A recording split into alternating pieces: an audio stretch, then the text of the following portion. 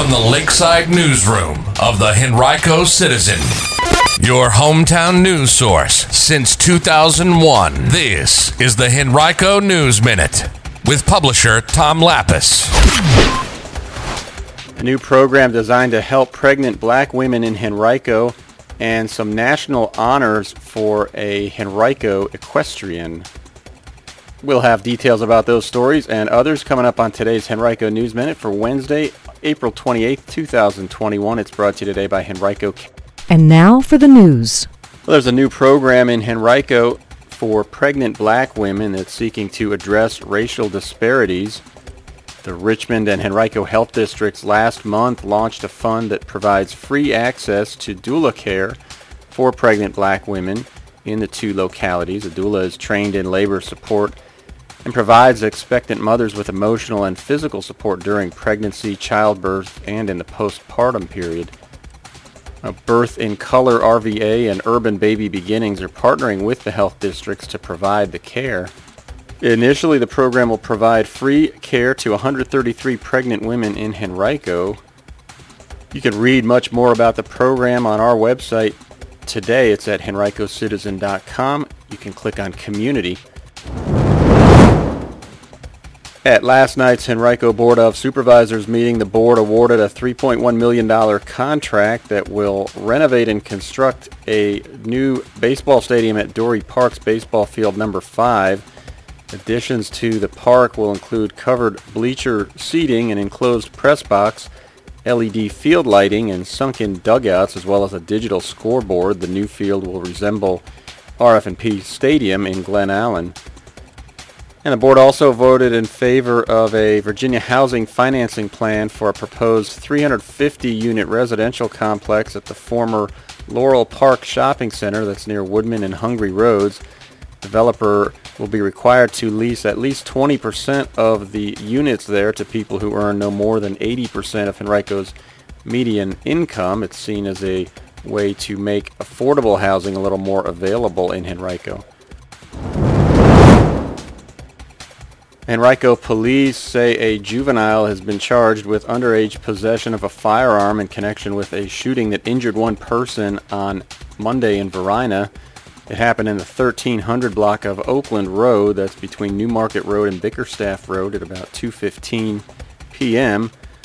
Police initially responded and found an unoccupied Honda sedan in a nearby ditch with multiple bullet holes, but didn't find any victims. Witnesses had reported seeing two people running from the vehicle. Later in the day, someone called 911 to say that a victim with a gunshot wound was in the emergency room at a Richmond hospital. Henrico police detectives responded to follow up on the events that led up to the shooting, which remains under investigation. They did recover a weapon, which led to the charges being filed against the juvenile. If you have any details, police want to hear from you. You can call 501-4859 or contact Metro Richmond Crime Stoppers anonymously at 780-1000 or p3tips.com.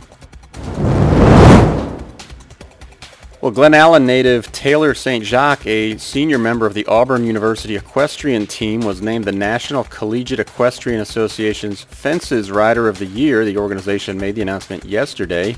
St. Jacques finished the season with a 9-0-0 mark in fences, earning 3 Most Outstanding Performer honors in the event throughout the year. She reached a season best 90 in October and averaged an 86.6 during the regular season. St. Jacques also was named the Southeastern Conference's Fences Rider of the Year and was a first-team All-American in the event. Also this year, she became Auburn's all-time career leaders in flat competition with 49. She was also named the SEC Flat Rider of the Year and picked up first-team All-America honors. Auburn was ranked number 1 nationally and has a national championship under its belt during her time at the school, but it lost in the dual discipline quarterfinals 8-7 to number 8 seed Baylor and was eliminated, although St. Jacques earned the point in each of her 2 events. Well, if you're looking for a job, the Henrico Division of Recreation and Parks is hiring. The agency will host a job fair from 9 a.m. to noon on Saturday at the Eastern Henrico Recreation Center at 1440 North Laburnum Avenue. It is open to the public. It's free. There will be on-site screenings as well. Applicants must be at least 18. Those who have a Virginia driver's license are preferred. Among the job opportunities, full-time and seasonal groundskeeper's position, a part-time sports recreation instructor's position, and a part-time office assistant. For details, you can visit henrico.us/HR or henrico.us/REC.